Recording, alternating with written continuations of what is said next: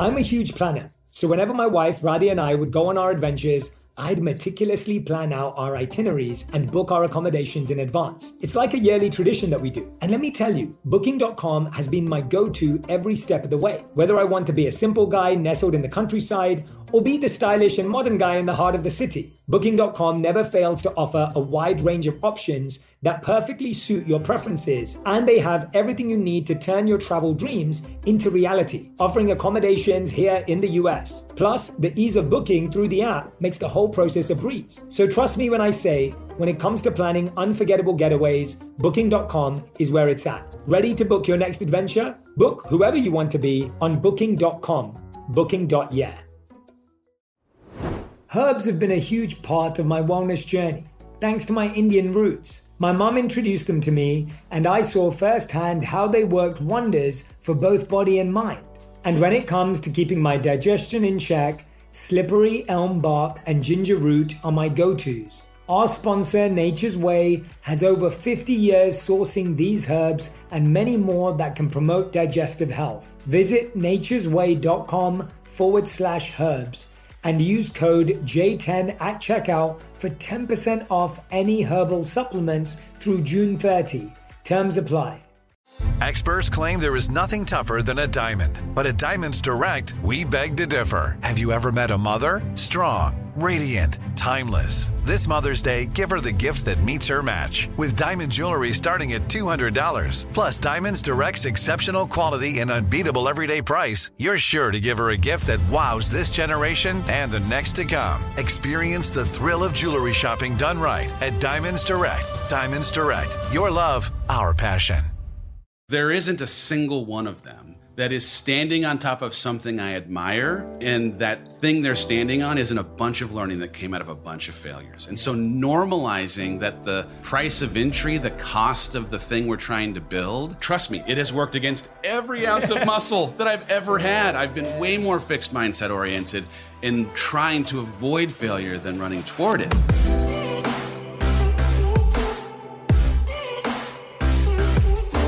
Hey everyone, welcome back to On Purpose, the #1 health podcast in the world. Thanks to each and every single one of you who come back every week to listen, learn, and grow. I'm genuinely so grateful for the amazing and incredible audience that you are.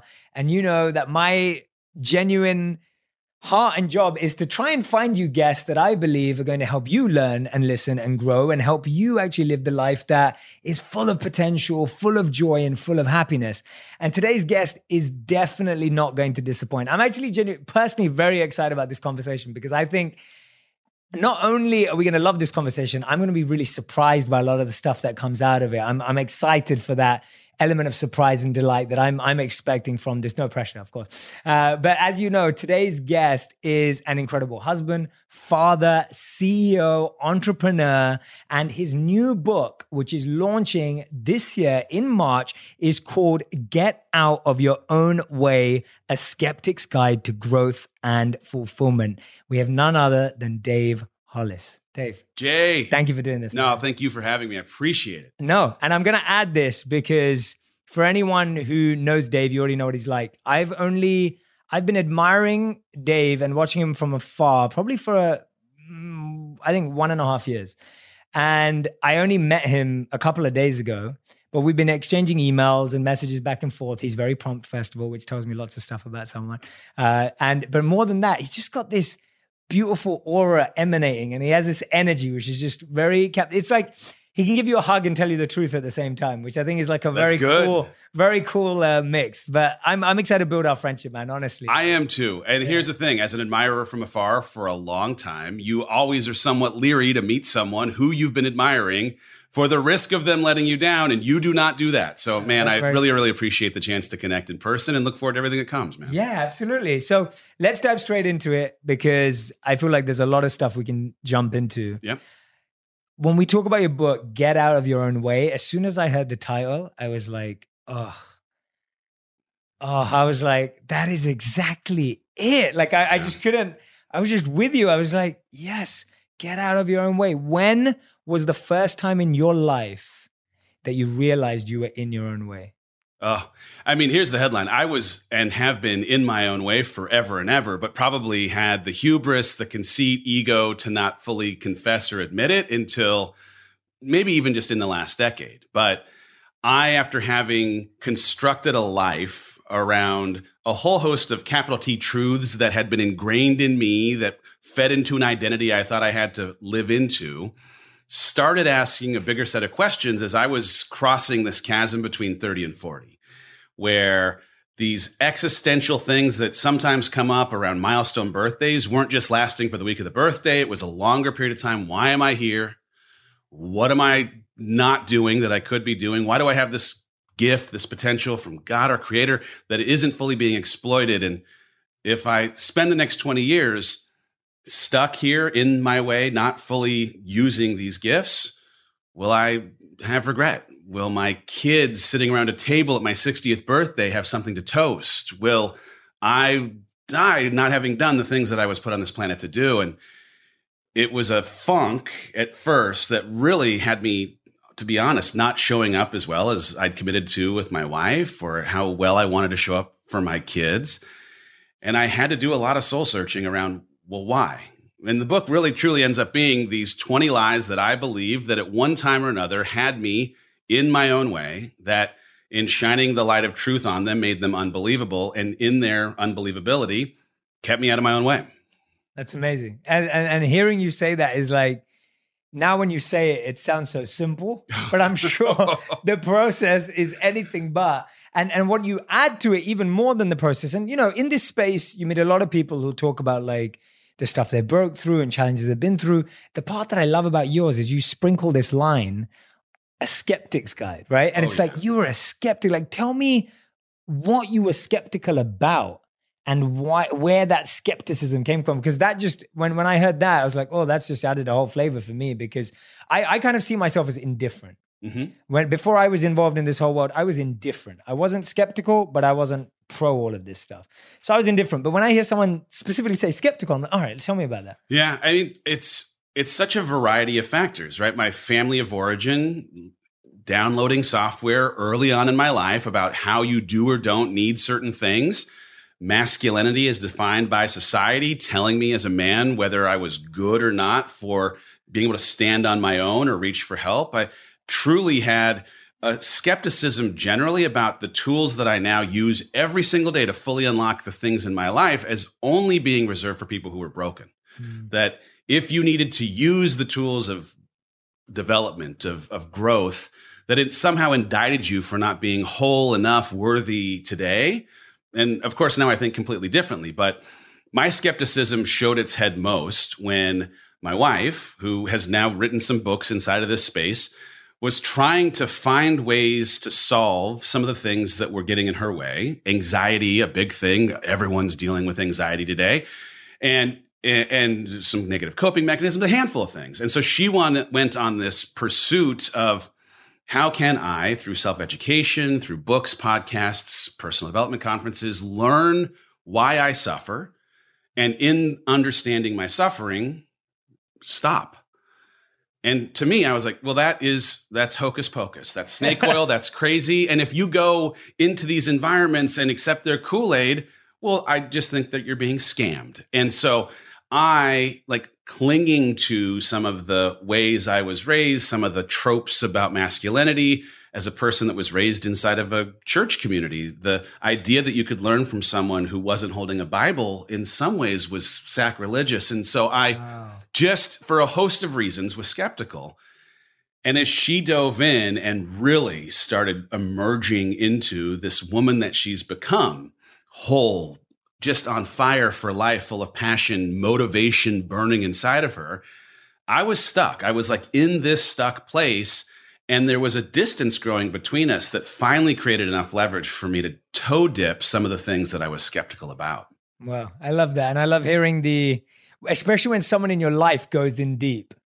Like that can be really, really tough. It was like that for my mom, actually, because my father got really into spirituality when I was about 10, and he just took a massive deep dive into a spiritual search. He was like going to every religious conference and all of these different backgrounds in personal development and self-growth. And for my mom and me as a 10-year-old kid, it was a massive shock. as to how much it changed our lifestyle and the choices we made and the holidays we went on and all that kind of stuff. By the way, I was not a fan. I may have toe dipped, but I maybe skipped the part where as she comes back from her first personal development conference and is on fire for her life, I am begrudging her. I am resentful almost. And it feels sad for me to say it. Like, I'm not rooting for my wife, my best friend, partner for life, to be the best version of herself. But it was really more a reflection of how stuck I was, that she was so able to reach for more. And as she got up at 5 a.m. to jumpstart her day, I'd roll over, make a grunt in disapproval of her wanting to live her best life as I was truly descending into a version of my worst. So it took us some time. The turning point, to be even like put a finer point on it, was when I'd just stuck for such a long period of time. As she continued to grow, we had to have the hardest conversation of our marriage. And that was if I, Rachel, were to continue to reach for growth because of it being one of, if not the most important commodity that I value in life, and you, Dave, decide to stay stuck or really descend into a lesser version of yourself, as that trajectory creates greater distance between us. In 3 months, will we still make out? In 6 months, will we still go on dates? In 3 years, will we still be married? And I knew the answer to each. And the leverage of connecting to the reality that inaction would create disruption for the things I cared and loved about most was powerful. I mean, I am paint the most terrifying picture and let that get you up and going in the day. Yeah, I love that. And sometimes there is no other way than actually almost fast forwarding and wondering where's this going right now. But do you think that, I'm fascinated by this, I don't know what you're going to say, but do you think that skepticism actually made you better at practicing it? Like, do you think that skepticism actually made you be more fast and present and smart when you were in there so that you could apply these tools quicker? Was it useful in any way? It was useful-ish. I mean, truly, right? Like my first real experience inside of development was a willingness to sit on the couch of a therapist and start doing some of the things that my practical mind needed to progress on this journey. And for me, it started with understanding why.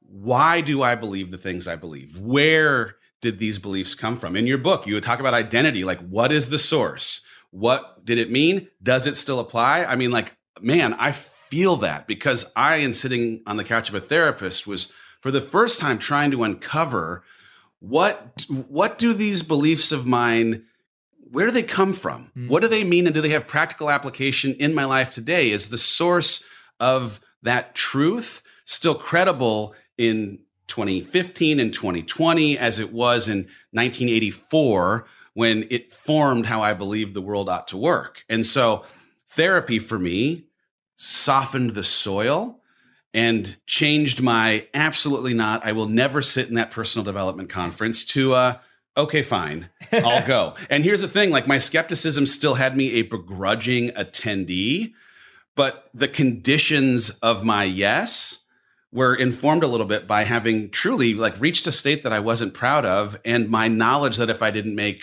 dramatic change in my life, I was putting at risk my marriage to my wife, the way that I could be a father to my 4 kids.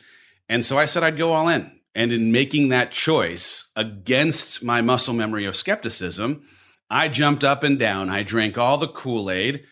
I still had things that felt weird and strange, and it changed my life. Truly had a transformational experience in a stadium, jumping up and down. And the best thing I see now is now you're jumping up and down on stage. 100%. I saw that picture of you. I have, So I've come full circle and am the biggest advocate for every tool that previously I was skeptical of it not being for broken people, but for being, yes, as much for people who are going through a season of brokenness. I don't believe any of us are broken, but we experience broken seasons, as it is for people who are whole, healthy, and interested in the full life. Today, healthier is happening at CVS Health in more ways than you've ever seen. It's wellness destinations for seniors, including select locations with Oak Street Health and CVS Pharmacy. It's doctors, nurses, pharmacists, and everyone in between offering quality care and support virtually in person and on the phone. It's in-home evaluations through Signify Health and meeting mental health needs through Aetna. And those are just a few of the ways healthier is happening. To see more, visit cvshealth.com/healthier happens together. CVS Pharmacy, Oak Street Health, CVS Specialty, Signify Health, and Aetna are part of CVS Health. Eligibility and services vary by location and individual.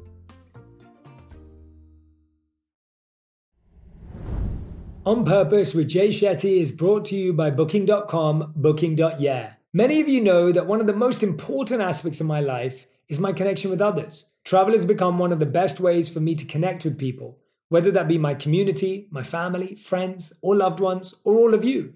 Most of my family lives outside of the US, so traveling around the holidays, birthdays, or other special occasions is something that we're accustomed to. As we grow older, oftentimes our families or loved ones end up living in different areas as us, making it challenging to get together due to various schedules and commitments. With Booking.com, I'm able to efficiently book travel and accommodations for everyone in my family so that we can spend quality time together. They also make it easy to book travel for the various types of travelers in my family so that each person in my family can authentically be the traveler they want to be, no matter the destination. Once a year, my family takes a trip together to a US destination where none of us live or are visited. We find this helpful in making sure that everyone is truly present and able to unplug from their normal routines, resulting in more meaningful conversations and connections. Experiencing new places with those close to you allows you to bond over a shared experience. Booking.com's breadth and variety of accommodations in the US has made the destination selection and booking process not only easy, but fun. Travel can also foster new connections. Visiting different cities has allowed me to build connections with all of you, my community, most of whom I've never met in person and otherwise would have not crossed paths with. The in-person relationships that are built and strengthened through travel is something that each of us can benefit from. Book whoever you want to be on Booking.com, Booking.yeah. I've got to say, herbs have been a game changer in my wellness routine, all thanks to my Indian upbringing. My mum was the one who got me started on them way back when. I've seen how they can do wonders for both body and the mind. One of my favorites is ashwagandha, which is an adaptogenic herb that helps reduce stress. I usually take it in the morning with my breakfast, and it helps me stay cool, calm, and collected throughout the day. Our sponsor, Nature's Way, has ashwagandha as well as herbs like St. John's wort and holy basil that provide mood and stress support. They have over 50 years of experience sourcing herbs from all over the world in the continents and climates where they grow best. Nature's Way rigorously tests every batch of herbs for potency and purity in their state-of-the-art lab. To learn more, visit naturesway.com/herbs and use code J10 at checkout for 10% off any herbal supplements. Terms and conditions apply, valid through June 30th. Yeah, absolutely. No, I love hearing that. And I love that you didn't have to wait till it all went wrong. Like you had the foresight, you had the ability to go, this is getting bad. This could go there. Let's rein it in, right? Because I think for a lot of us, we wait till everything kind of goes totally bad. And sometimes it's harder to recover from that. Well, yeah. This idea of irreconcilable differences, as a for example, I originally in my years thought of it as a line that frankly people concocted when they were too lazy to work on their relationship. And I can see now with 100% clarity that I was very much on the beginning journey down a path of reconcilability with my wife in a way that, man, thank goodness we saw that we were headed down that way. It was still something that we could fix. It was still something that I could change. But too many people don't take the temperature until they're so far in the pot that they don't realize that the water's boiling. Yeah. I'm interested in how your friends took it with you. Like how did they respond to your change? Because you go from being this skeptic, you go from being this person who's like not sure what my wife's doing, and then, maybe a year later or however long the period was, you're now in to that same world. How have your friends or family or whoever was involved in your life who knew you as the old Dave reacted to your change? Well, what's crazy is the outcome of the work starting was a decision to wholesale change our life. And that is, I, for 17 years, had worked at the Walt Disney Company. When I'm having this crisis moment, I am outside world having a very successful career. I am the head of sales at the Walt Disney Company's movie studio, the president of distribution, had been for 7 years, putting the Marvel, Lucas, Pixar, Disney animation films into movie theaters. It's a great job, but I'm feeling this sense of unfulfillment in part because of how strong the team is, how strong the leaders are, how strong the films are, not having to work as hard to have success. You or I, regardless of our qualifications, could sell Avengers and Star Wars films to movie theaters. Trust me, they will take them, right? But my decision in the aftermath of the aha moments inside of this personal development environment was this connection between growth and fulfillment. That my unfulfillment was a signal of not being in a posture to grow. And so rather than wait for someone else to create an opportunity for me to grow, I had to take action to create growth. So I left a job that most don't leave to pursue impact and work with my wife, moved our family from Los Angeles to Austin. And that decision to a person, as much as it was, yes, a manifestation and reflection of my adopting personal development and this work, it did not make sense to a single human in our circle. When I told people, hey, I'm going to leave this job, they were wondering if I'd lost my mind. And by the way, like if shoe were on the other foot, I'd be asking the same set of questions. But I left what I knew for what I needed. I left security and a harbor that, kept my boat safe and did not rock it with any waves for the perilous water that sits outside of the harbor, because that's where I could grow and in that growth feel fulfilled. How did you get to the point of feeling comfortable or open to that uncertainty? Because you're going from a very certain role. I'm sure you had another promotion coming up or another journey. How did you open yourself up to the fact that there was some new uncertainty, new skills you'd have to learn, wouldn't be selling Avengers anymore? Like, that sounds like an uncertain step. It was uncertain. To some degree. Now, here's the thing. It was uncertain. My wife has had a couple of big books in the last of hers, right? Incredible, by the way. Thank you. Yeah. And before Girl Wash Your Face came out, we made this choice. So as much as I'd read the book, I had a sense of what I believed its impact could be. I could have never captured what its impact would actually be. But she'd spent a long time working on building a company that was at a tipping point that she knew she needed to bring an operator in to offset some of what she brings as a visionary creator. And I happened to possess skills as a practical, pragmatic operator it was either me or someone else that might come in. And considering that I had really had this light bulb go off, man, you're not currently in a position to grow and you don't know how to do any of the things that you'd be doing in this future with your wife. You don't know how to work together. You don't know how to work outside of a corporate environment. You don't know how to work on a team of 6 people. My team was 1,000 in 72 countries, right? I didn't know how to do any of it. And that thing was frightening. That's scary. I don't know how to do it. But I just come to this appreciation that if I didn't go do something I didn't know how to do, that I could fail at, that I would not be able to generate the fulfillment that I was looking for. I could make mistakes at the Walt Disney Company, but on the whole, I was not in a position to fail because the slate, the team, and the leadership was just too good. Being in a position where you can fail is a requisite, is a prerequisite for you actually being able to grow. And in that growth, being able to be fulfilled. If you don't have that growth, it's just an impossibility. So when I was faced with stay stuck, don't grow, be unfulfilled, or take a chance, it actually ended up not being that hard of a choice because I had the rest of my life to fully live into this potential. And if I didn't move then, I don't know that I would have ever moved. Today, healthier is happening at CVS Health in more ways than you've ever seen. It's wellness destinations for seniors, including select locations with Oak Street Health and CVS Pharmacy. It's doctors, nurses, pharmacists, and everyone in between offering quality care and support virtually in person and on the phone. It's in-home evaluations through Signify Health and meeting mental health needs through Aetna. And those are just a few of the ways healthier is happening. To see more, visit cvshealth.com/healthier happens together.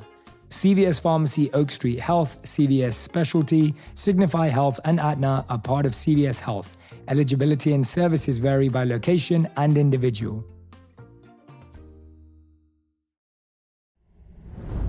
On Purpose with Jay Shetty is brought to you by Booking.com, Booking.yeah. Many of you know that one of the most important aspects of my life is my connection with others. Travel has become one of the best ways for me to connect with people, whether that be my community, my family, friends, or loved ones, or all of you. Most of my family lives outside of the US, so traveling around the holidays, birthdays, or other special occasions is something that we're accustomed to. As we grow older, oftentimes our families or loved ones end up living in different areas as us, making it challenging to get together due to various schedules and commitments. With Booking.com, I'm able to efficiently book travel and accommodations for everyone in my family so that we can spend quality time together. They also make it easy to book travel for the various types of travelers in my family so that each person in my family can authentically be the traveler they want to be, no matter the destination. Once a year, my family takes a trip together to a US destination where none of us live or are visited. We find this helpful in making sure that everyone is truly present and able to unplug from their normal routines, resulting in more meaningful conversations and connections. Experiencing new places with those close to you allows you to bond over a shared experience. Booking.com's breadth and variety of accommodations in the US has made the destination selection and booking process not only easy, but fun. Travel can also foster new connections. Visiting different cities has allowed me to build connections with all of you, my community, most of whom I've never met in person and otherwise would have not crossed paths with. The in-person relationships that are built and strengthened through travel is something that each of us can benefit from. Book whoever you want to be on Booking.com, Booking.yeah. I've got to say, herbs have been a game changer in my wellness routine, all thanks to my Indian upbringing. My mum was the one who got me started on them way back when. I've seen how they can do wonders for both body and the mind. One of my favorites is ashwagandha, which is an adaptogenic herb that helps reduce stress. I usually take it in the morning with my breakfast, and it helps me stay cool, calm, and collected throughout the day. Our sponsor, Nature's Way, has ashwagandha as well as herbs like St. John's wort and holy basil that provide mood and stress support. They have over 50 years of experience sourcing herbs from all over the world in the continents and climates where they grow best. Nature's Way rigorously tests every batch of herbs for potency and purity in their state-of-the-art lab. To learn more, visit naturesway.com/herbs and use code J10 at checkout for 10% off any herbal supplements. Terms and conditions apply, valid through June 30th. That's amazing. That's insane. I feel like for so many people, it takes a lot of courage to do that. And you know, we got to, regardless of what had been built and what had already worked, etc., it still takes so much. And I don't think that should be underestimated. I appreciate that. Yeah. I will say this. What's interesting is people assume that it takes a lot of courage often because of what other people who are watching will think of your decision to do something that lives outside of the construct of value that they've created, right? Every person that worked at the company, the team that had, been working with me for the 7 years of the 17, it didn't make sense to them.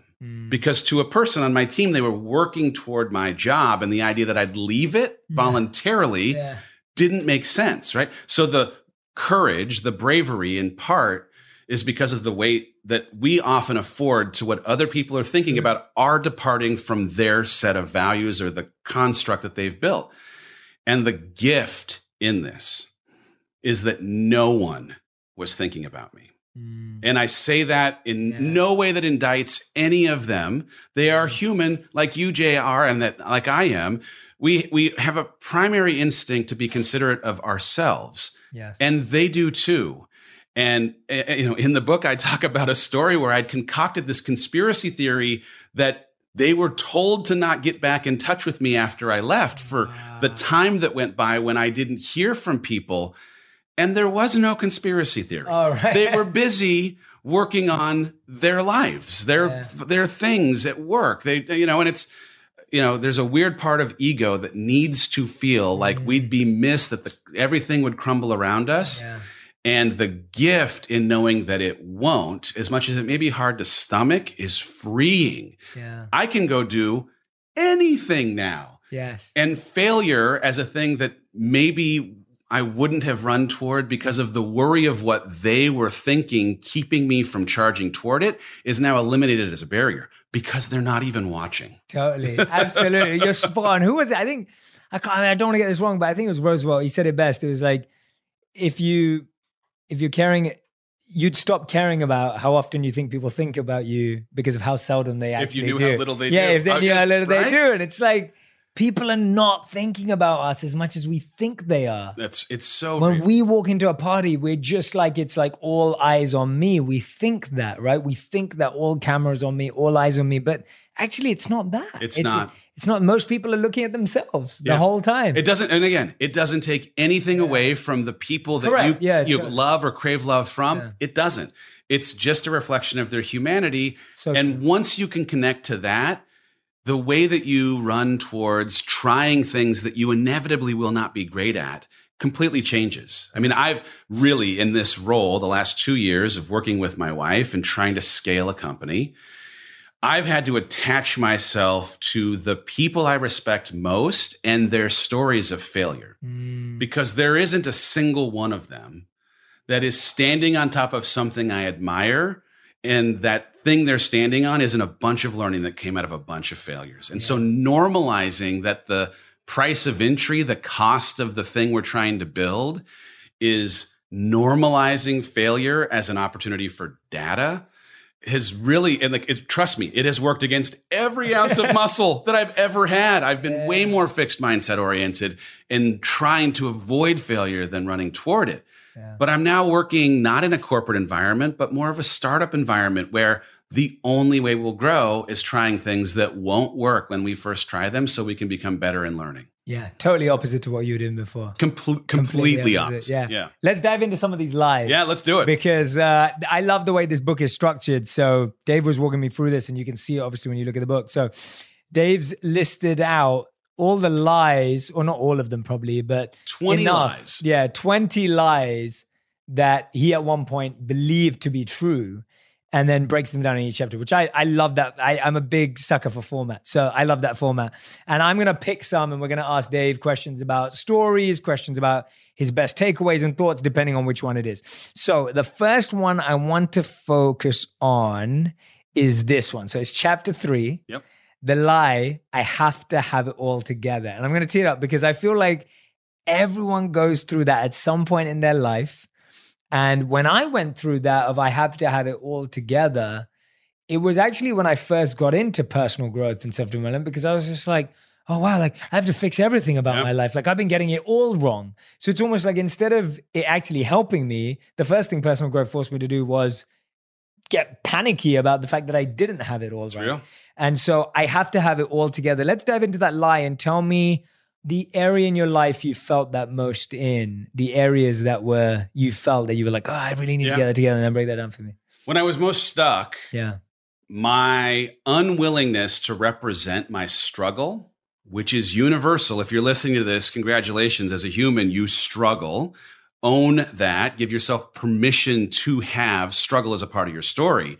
My unwillingness to represent and honor the reality of my experience and of my struggle meant one thing. I could not connect to anyone else who was struggling to normalize the fact that it was not me being broken, but a totally normal human condition struggle. And secondarily, it kept me from getting help. And so if you keep your struggle in the dark, if you keep your struggle from those that would help you, you will feel alone, and you're not, and you will not get help, and it's out there. Now that I've transitioned into this world, I went from a role where, among other things, as this head of sales at the Walt Disney Company, I was manicuring a story to press each week on how movies were doing, and I was good at selling whatever it was that we were trying to position to the press. And that bled over into my life in this Facebook, Instagram world where I was manicuring a version of my life that, hey, everything's great, everything's okay. And now in this world where we exist as a company to put tools in people's hands to help them take control of their lives, modeling that we also struggle was a thing at the beginning I really struggled to do. That's a lot of struggle in one sentence. But the reality, though, is right. At the beginning, I was still old Dave in new role, telling people that they could reach for their dreams or beat their fear or whatever it might be. And I wasn't being honest about the way that this identity shift was crushing me, how hard it was to work together, the insecurities I had of being really capable to do the work well. And this book, 2 years of live streams and podcasts and everything else have completely rewritten what it's meant for me to own my experiences. And in the owning of it, I've been able to connect better with the people who are looking so badly for connection. And as a person who's perpetually, like for the rest of my life, looking for help, because I used to have help as a thing that was an indicator of me not being good, whole, or worthy. I need help every day from now until the rest of time because I'm always growing into a better, more complicated version of myself. I get it now because of how willing I am to say, look, I'm struggling at this thing. Who has a solution to keep it from creating pain in my life? Yeah, for sure. I mean, what you just said there, like the accepting that you're going to need help every single day, like just being okay with that, because you're so right. Like we so push away help in all its forms. Our whole lives, I feel like we've avoided help. Yeah. And then it's weird because then our mind tricks us into going, you don't get any help. Yeah. What's interesting too in this, like truly, I struggled in writing the book because I am very, very honest about a lot of things that an older version of me, younger version of me would have never, ever confessed. I would have never owned struggling through 20 things that I am now representing as the truth of my experience. But in having owned them, I have taken the power that used to hold me down with shame, with insecurity, and completely reframed it as the power that I stand on top of for having become a warrior because of, equipped because of, capable because of the struggle.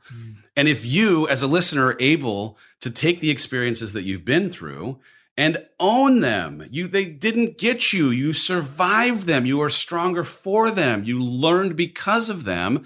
It takes the shame, it takes the pain, it takes the stuff that would otherwise keep you from believing that you are capable of chasing whatever that thing is and turns it into the reason why you are uniquely qualified to chase it.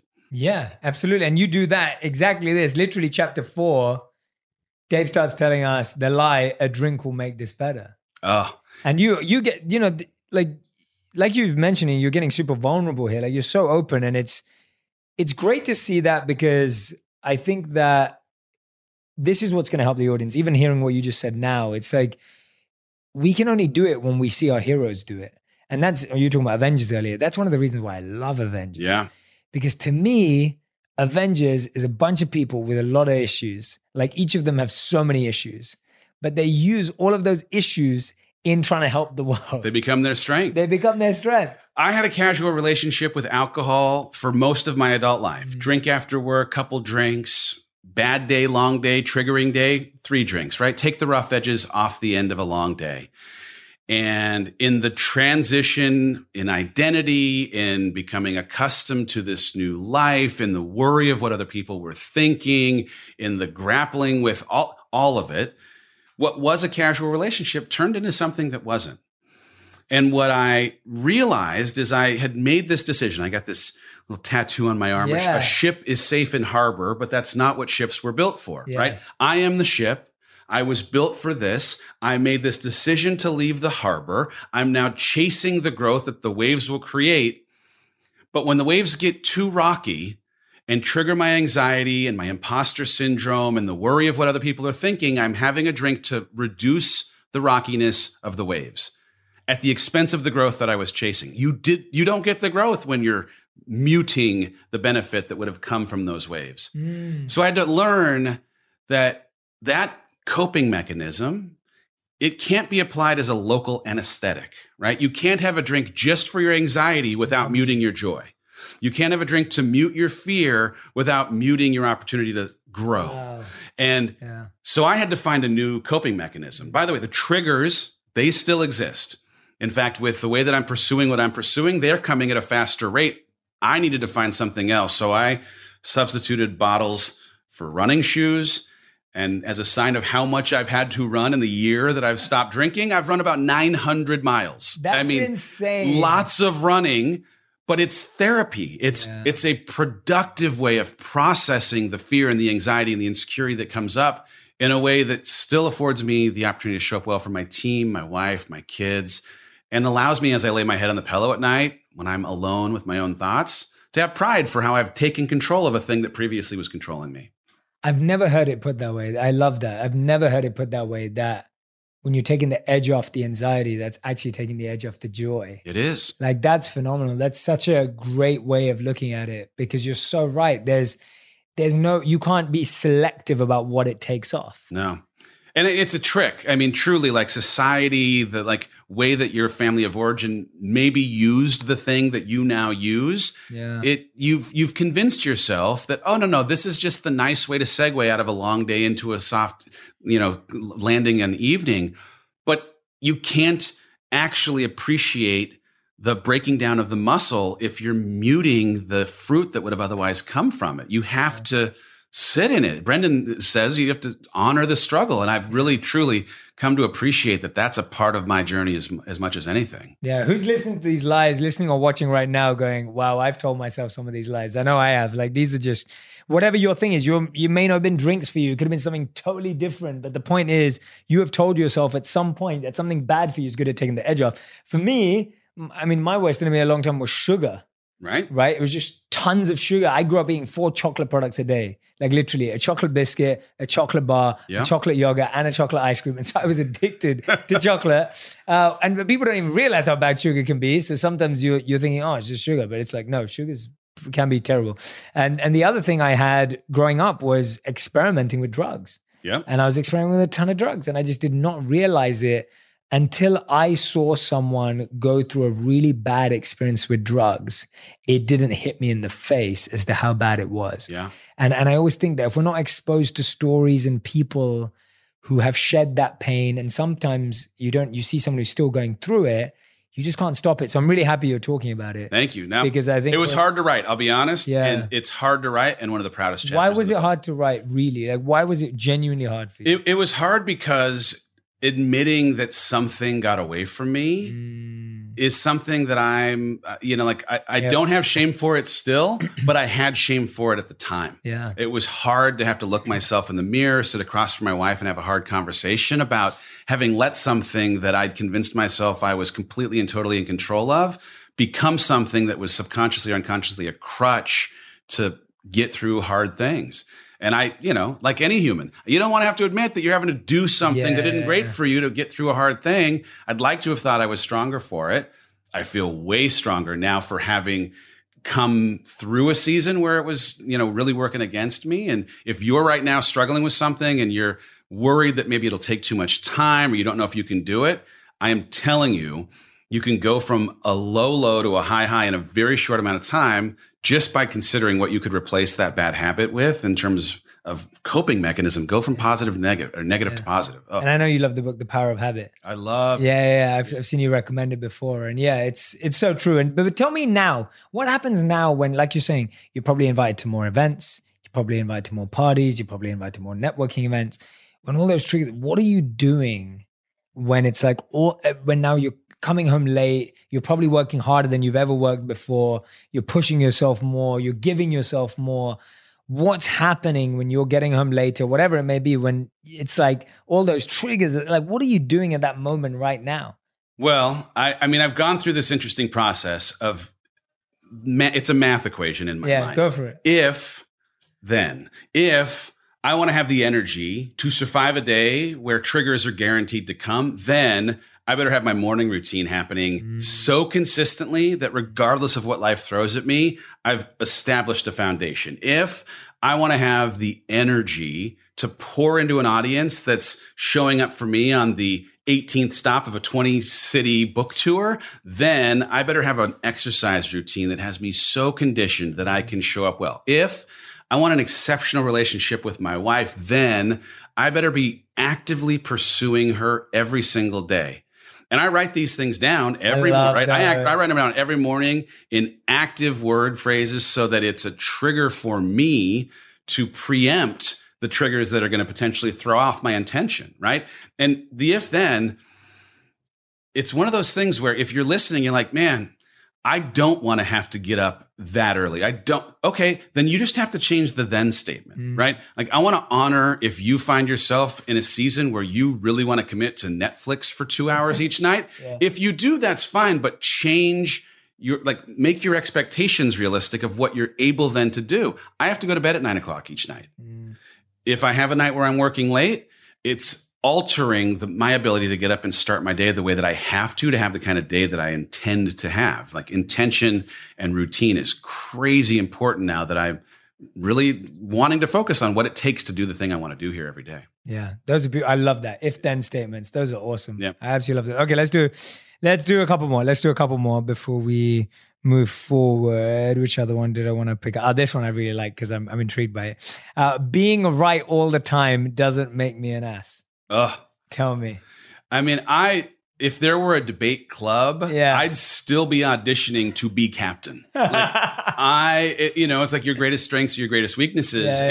Arguing, negotiation, having worked in sales for a good part of my life, whether it's ego or whatever it is, right? Like winning arguments to me was affirming things for my ego at the expense of my personal brand, at the expense of my relationships, right? Like you talk in your book about the difference between ego and self-esteem. And that line is not one that I had a great handle on for many of whether it was business transactions, I'm going to come in with bravado and I'm going to be right at the expense of potentially maintaining a healthy long-term relationship, or with your partner, with your kids. There's sometimes you got to lose the battle to win the war kind of mentality that was just lost on a younger, more ego-focused version of myself. Being right all the time makes you an ass. There are times when absolutely you ought to yield for the benefit of changing a little bit of the reputation that you have. Yeah, it's a tough one because I think, a lot of people have this fight for justice too. It's like when you think you know what's right and you're willing to go to town for it. And in a relationship, I mean, I'm married too. I don't have kids yet, but I definitely, in a marriage, it definitely doesn't work. And it also doesn't work because you're not really right half the time. Like, I mean, I've had to really open up to that. I think getting married, moving country, spending time with people from so many different backgrounds. We both travel a lot. Yeah. When I go to different parts of the world, their values are totally different. Yeah.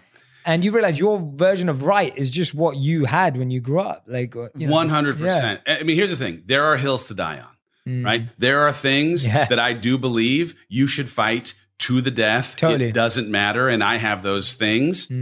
But those are the exceptions to the rule. And so often there are those of us that think that all things have equal weight. We fight on that hill regardless of what the topic is. And to me, the sign of maturity is having some objectivity for the sliding scale of which things really matter and which things you can bite your tongue and wait until some other time to see if there's another way to shape someone's opinion. Yeah, for me, lose the battle, win the war, or lose the battles, win the war has been like, I have lost so many battles in my life, whether it's been business, relationships, work, career. Like I have lost so many battles and I will gladly lose them. And you get to a point where you start smiling when you're losing battles because you know it's helping you win the war. You can see that you're saving all that energy, all your reserves, all your grit, all your resilience. Oh, yeah. You're holding on to so much more, whereas each one of those wars could just destroy you. My wife and I worked together for the first time in our life in this last 2 years. And it has been the best 2 years of our marriage. It's been the hardest 2 years of our marriage. And the nuance of learning this and applying it to our business relationship so that our personal relationship would still afford makeout has been one of the things that, I've written this somewhat in real time as the events of these last 2 years have been unfolding. And this conversation is as much about Dave and Rachel working together and still wanting to have this exceptional relationship outside of work as anything else. It's hard work. If you work with your partner, you know, but the decision to, fight for the things that actually matter and then yield to the things that will afford you to still like each other as much as you love each other, that's important too. And have you found that working together, because I've never worked with my wife professionally and it's not part of our plan in the work we do, at least for now, you never know. I mean, things, but have you found that the strength of your relationship for you affects the strength of your business relationship? Or actually have you been able to keep it very separate where both of you can perform for the business, even if things weren't working out at home and then you're figuring them out? And then how hard is either of them? It's interesting because we've changed the nature of our relationship because of the responsibility of our business. Yes. And so we would both, I think, self-identify as recovering codependents, where our interest in keeping the other person happy, even if sometimes it tipped into unhealthy, like we're not going to talk about this thing that we probably ought to talk about, that was a version of our past that in working together, we quickly had to change. And that meant like really embracing radical candor. Kim Scott's got a great book called Radical Candor. This idea of like responsibly and respectfully bringing up things that are hard in the moment for the benefit of not letting them fester and spoil. Our team, it's grown pretty quick. We got a 65-person team. Mommy and daddy can't be fighting or they will lose focus. They will worry about the direction of the team. We don't want to fight.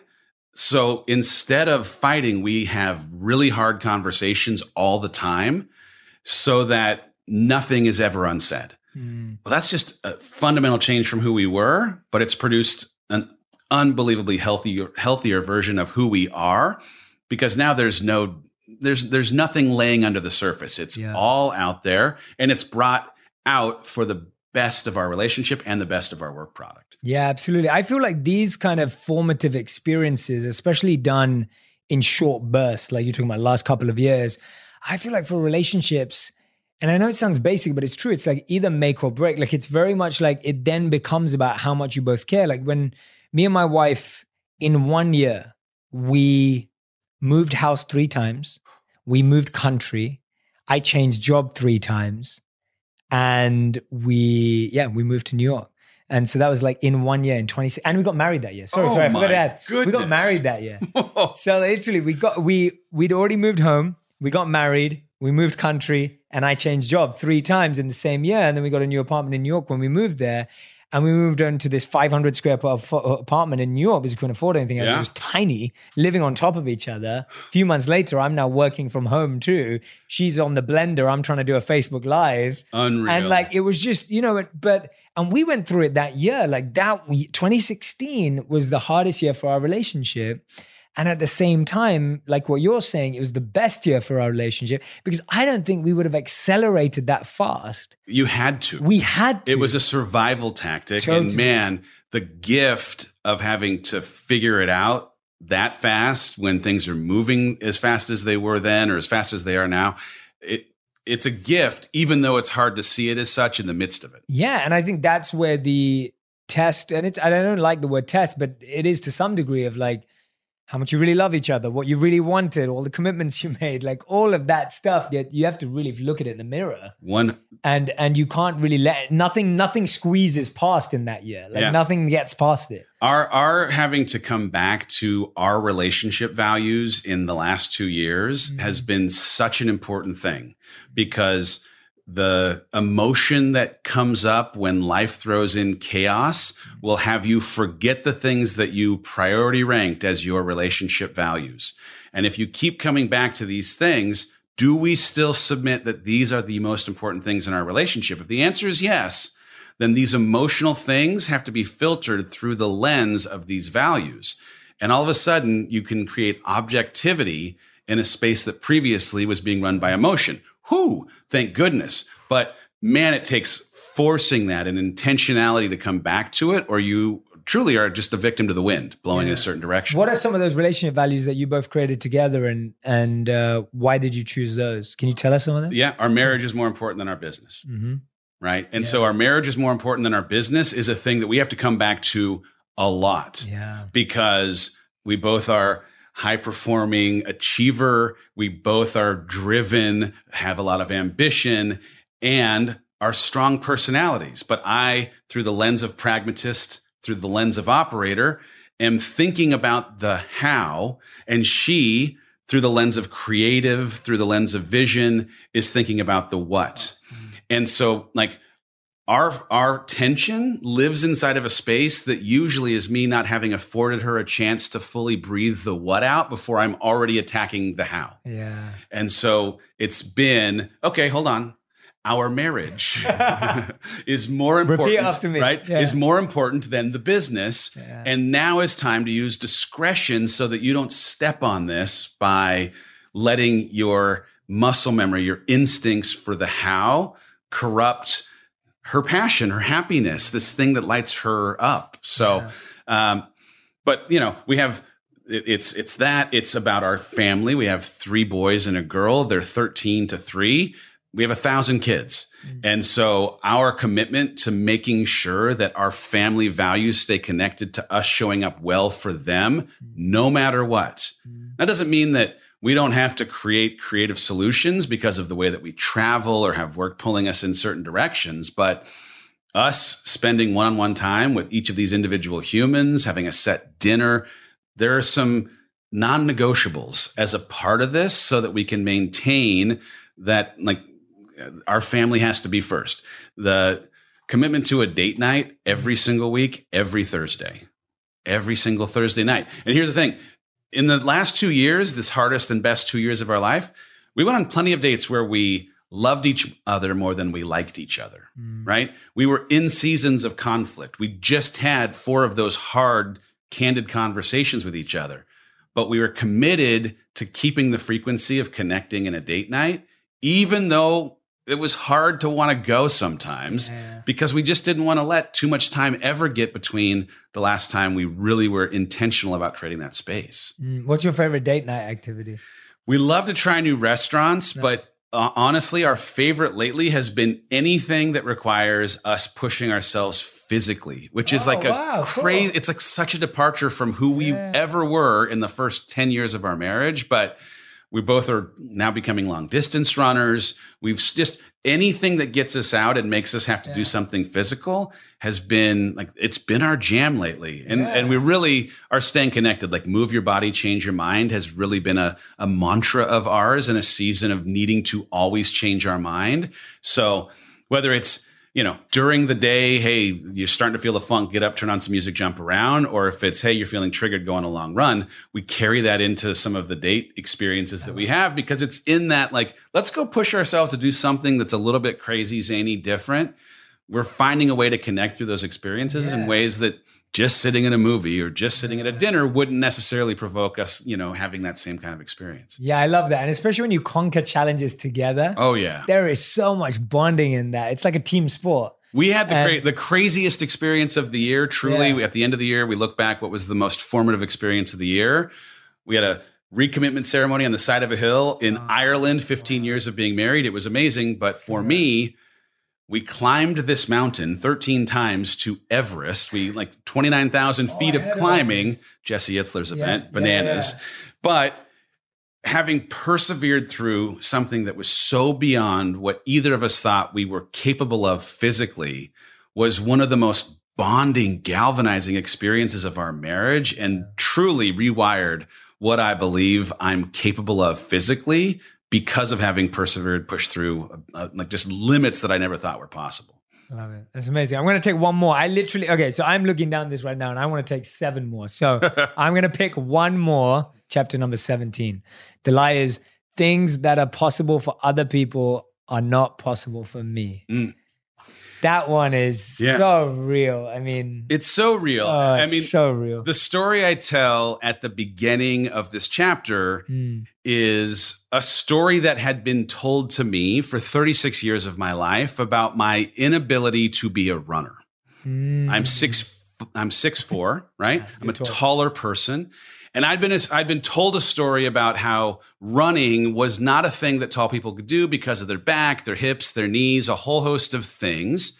And these stories were coming through the lens of someone else's fear, right? So someone else's fear was coloring my truth. And I accepted their fear-based story as my truth for 36 years. And then I was challenged by a colleague at work to run a 5K, 3 miles. I've never run, but I'm competitive. He was a little older. I wanted to show him what a whippersnapper like me could do. So I said, yep, you know what, I'm going to run. And I ran 3 miles. I didn't die. And for the first time in my life at 36, I was challenging the truth of somebody else's fear and rewriting it as my now new story that, hey, guess what? I can run. And later that year, my wife and I trained for a half marathon. And later that year, we did another. And I have now just become a runner. I am a tall runner. I am running my first full marathon in 10 days. That's amazing. I am here for it. But the moral of the story truly is like you have been fed stories about what you are capable of by people who may have represented your best interest, but had no concept for your capacity. Oh, wow. And you have to question the source of the stories that you believe and if they still are credible, if there is still a reason to believe the veracity of what they have represented as their capital T absolute truths. There are plenty of things that in uncovering that single lie, that limiting belief, that I got to go now chase and see if there weren't other things that I could do. And like, there are a bunch of stereotypes around masculinity that I have blown up.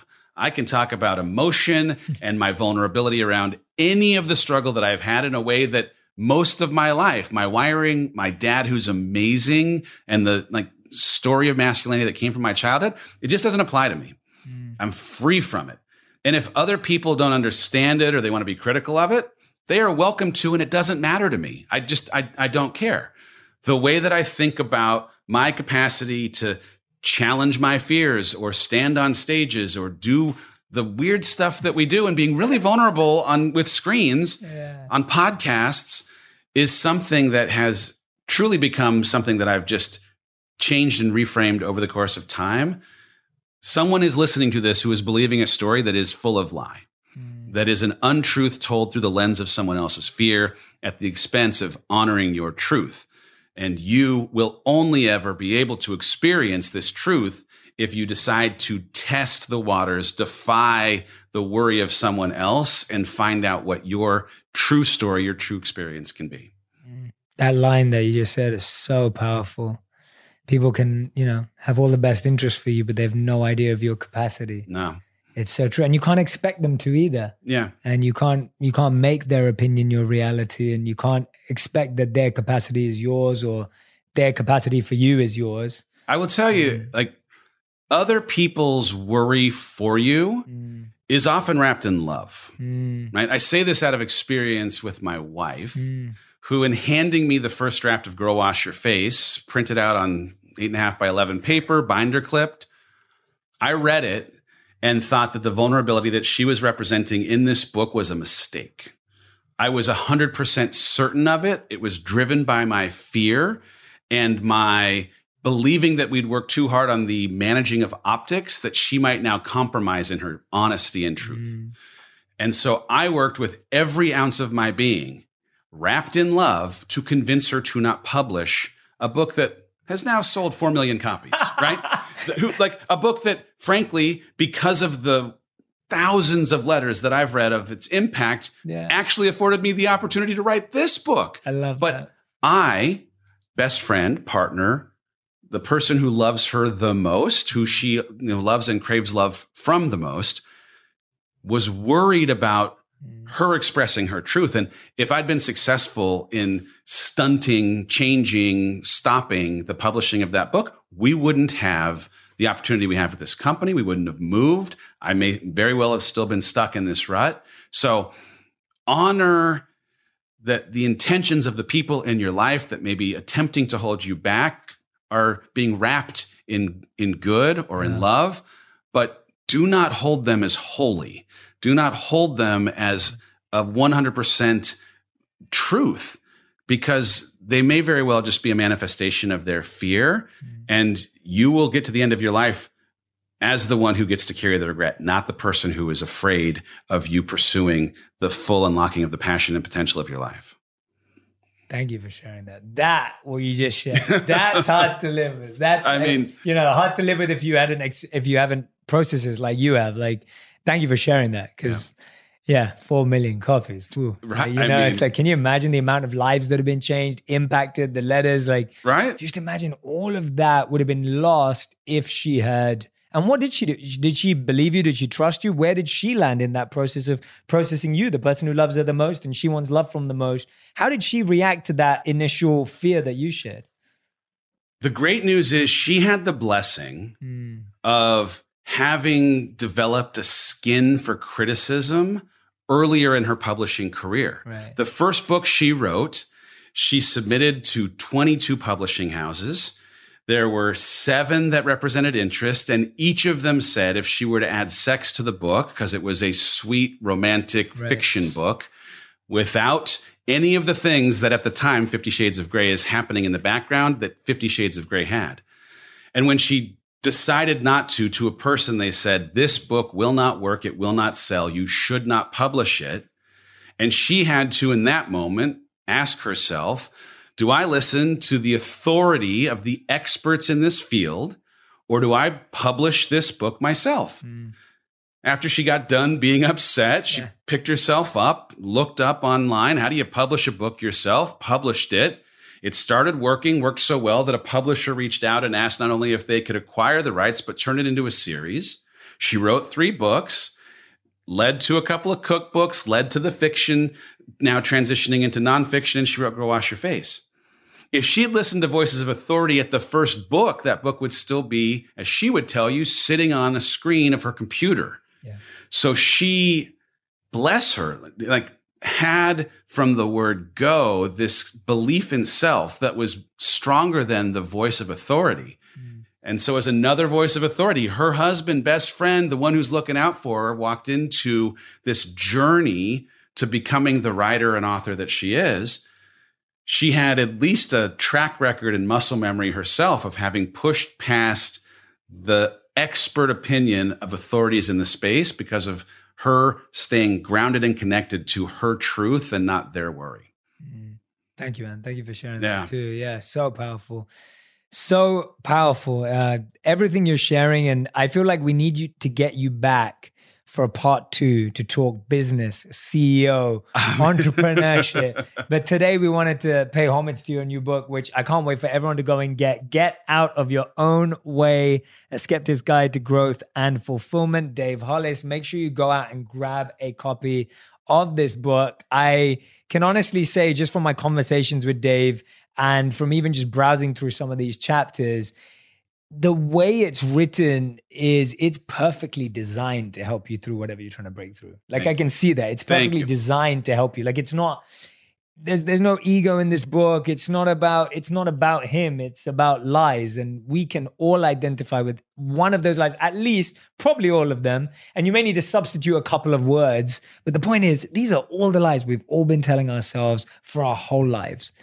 So here's the book that's going to help you unlie to yourself. And it's all in here. So please go out and get a copy of the book. You can pre-order it right now, and it's out in March. What's the exact date? March 10th. March 10th is the exact date. So if you're listening to this at the right time, then it's already out. Or go and pre-order it. If you listen to it a bit before, we'll figure it out before we send this out. And please go check out Dave on Instagram. That's where I kind of watch him and admire him and all the incredible work that he does. But I really feel we need to bring you back. I want a business session. I'm in. I want an entrepreneurship session. I want a coaching session to dive into your incredible mind. And I want to bring in Rachel as well and do a couple session as well. So we need to plan for that. But we end every interview with a final 5. This is a rapid fire round. It's 1 word to 1 sentence answers maximum. Okay. I will probably ask you for more because you're interesting and fascinating. But let's start with the number 1 question. The best relationship lesson you've learned in the past 12 months? Go to bed angry. Oh, no. Okay. Now, oh, wow. Okay. Here we go. All right. Okay. There goes my final 5. Explain that. Yeah. I know there's such a colloquialism around, like, don't go to bed angry, but most of the time when we're ready to have the conversation that we need to, when we're angry, there's not enough time to fully unpack the conversation. And we're starting it in this emotional state that hasn't afforded us enough time to think about how we'd like to deliver it. So I would rather have backs turned, fall asleep, let some of the emotion go, and then have an objective conversation when you've been able to think about how you can represent your perspective in a way that they can hear it, and how you can hear them without formulating your response. Because every time we've had a conversation right before bedtime, it's, I'm not really listening. I am arming a response to the thing that you're saying, and it never, ever works out. So go to bed angry. Okay, so you need to come back for a relationship session also. That's brilliant. And that's so true. So my wife taught me that, because I'm one of these people that's like, let's work it out. Let's figure it out. And I'm good even in the moment at putting my emotion aside to some degree, but my wife's always been the one who's like, no, I need to process this. Let me think about it.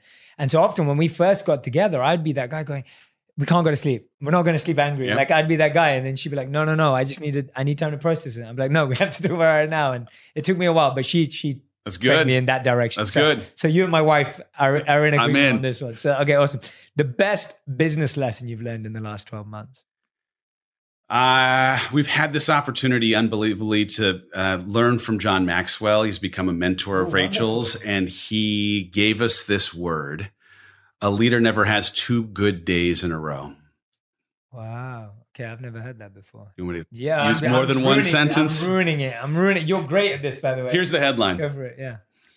If you're pursuing something of consequence, if you're pursuing something that matters, that's going to have impact, it comes with the guarantee that things will inevitably go wrong, because nothing of impact is simple.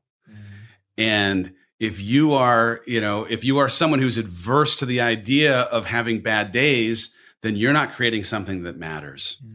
And coming out of my corporate environment, trust me, I really struggled with this idea that things could go wrong at the frequency that they feel like they are, until I realized that the company that we're trying to be 5 years from now will not come into existence if we don't have as many bad days as we do good, because the bad days are the one that help us grow. Totally. Yeah. I love that. Great answer, by the way. Thank you. Okay. Third, what is the best lesson you've learned for yourself in the last 12 months? Like the lesson you've learned about yourself. So I thought that the hardest decision, or the hard decision that I made, was leaving the harbor, leaving certainty for the opportunity to grow, that leaving Disney for this entrepreneurial journey, doing this work together, was the hard choice. And what I've come to appreciate is that leaving the harbor is a hard choice, but staying on the boat in the waves is harder. And so true. And so I want to encourage anyone who feels like they need to make life change, who it's now time for you to leave this harbor of certainty and security for the opportunity to grow. Yep. Be prepared for that being triggering and tough, but also the point is that leaving the harbor is hard. And so it was a thing that took some time for me to appreciate, that me becoming the captain truly of this ship, where the waves, though they be rocky, I can stand sturdy on top of it for having acquired sea legs that really allow me now to command this ship at sea. That's been the work of this last year. And I didn't think it was going to be as hard as it was, but it's supposed to be hard. If it isn't hard, it isn't actually producing the growth. Great. Okay. Question number 4. I know you believe in servant leadership inside the company that you've built and built so wonderfully. Tell me the top 3 qualities you try and embody to embody servant leadership. Well, we start with a commitment of giving back to the community that we're serving, or supporting, at a very least, the causes that matter to them most. So we set up a foundation. 10% of our company proceeds are immediately put back against causes that are either important to us and aligned with our company's core values, or have been represented by the community as things that they care about. So when we go into a city for a live event, we find a cause for women that is in that city so that we can show up well for them. We were just recently in Florida and found a local women's shelter that we were able to show up, spend some time, and then surprise them from the stage with a donation of like, this is this audience. They were able to help support you by having come here today. So one is just by putting our money where our mouth is. We say servant leadership is important, but we want to be able to also support things. Showing up well for our team and trying our best to meet them where they need to be met. We are really interested in understanding the individual wiring of our employees. So they've each taken Enneagram tests. We've had them take love language tests so that when it comes to, are you a words of affirmation person? Yeah. Are you a 3 or are you a 9? Right. And it's a little bit, right? Like for anyone who's not familiar with these personality diagnostics, it might seem a little crazy. And my former self would have called it voodoo, but truly the wiring of each of these humans individually is different.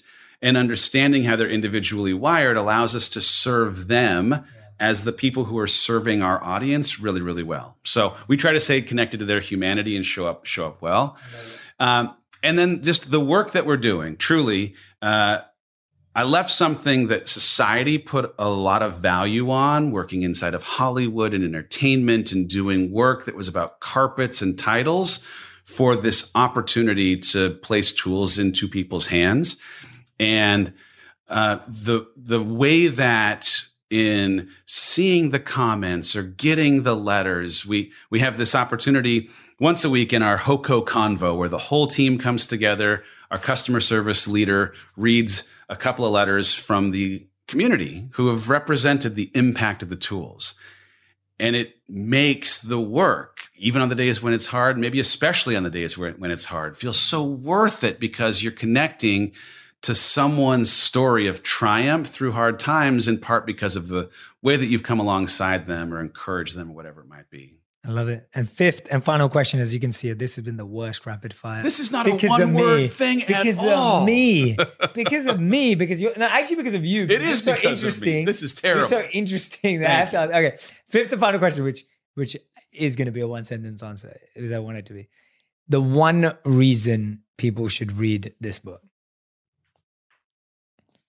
And I know there's 20. Wow. One reason.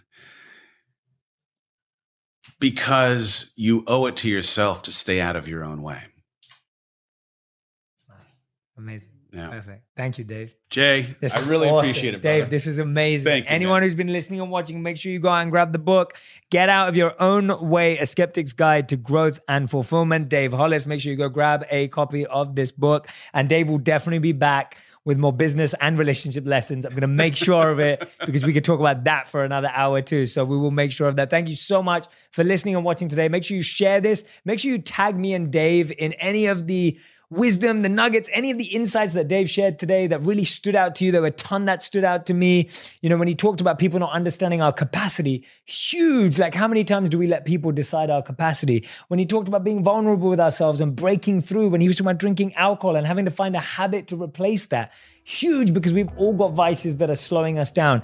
And just now, what he was telling us about relationships and having rules about relationships, as you can see, that's a symphony that runs through everything Dave's talking about, rules in relationships. There's been huge ones for me. Make sure you tell me yours. Tag us both in to the Instagram post or Twitter, whatever you're on, and we'd love to interact with all of you. Thank you so much for listening. Dave, you're awesome. Thank you, man. It. Oh, thank you, bro.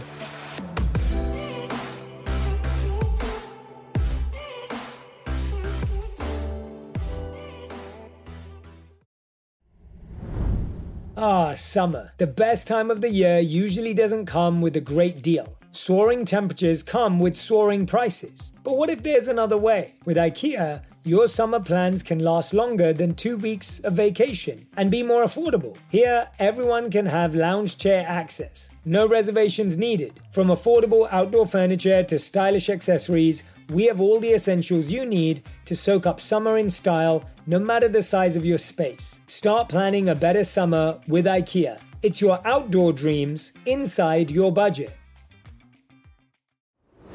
Herbs have been a huge part of my wellness journey. thanks to my Indian roots. My mum introduced them to me, and I saw firsthand how they worked wonders for both body and mind. And when it comes to keeping my digestion in check, slippery elm bark and ginger root are my go-tos. Our sponsor, Nature's Way, has over 50 years sourcing these herbs and many more that can promote digestive health. Visit naturesway.com/herbs and use code J10 at checkout for 10% off any herbal supplements through June 30. Terms apply. Today, healthier is happening at CVS Health in more ways than you've ever seen. It's wellness destinations for seniors, including select locations with Oak Street Health and CVS Pharmacy. It's doctors, nurses, pharmacists, and everyone in between offering quality care and support virtually in person and on the phone. It's in-home evaluations through Signify Health and meeting mental health needs through Aetna. And those are just a few of the ways healthier is happening. To see more, visit cvshealth.com/healthier happens together. CVS Pharmacy, Oak Street Health, CVS Specialty, Signify Health, and Aetna are part of CVS Health. Eligibility and services vary by location and individual.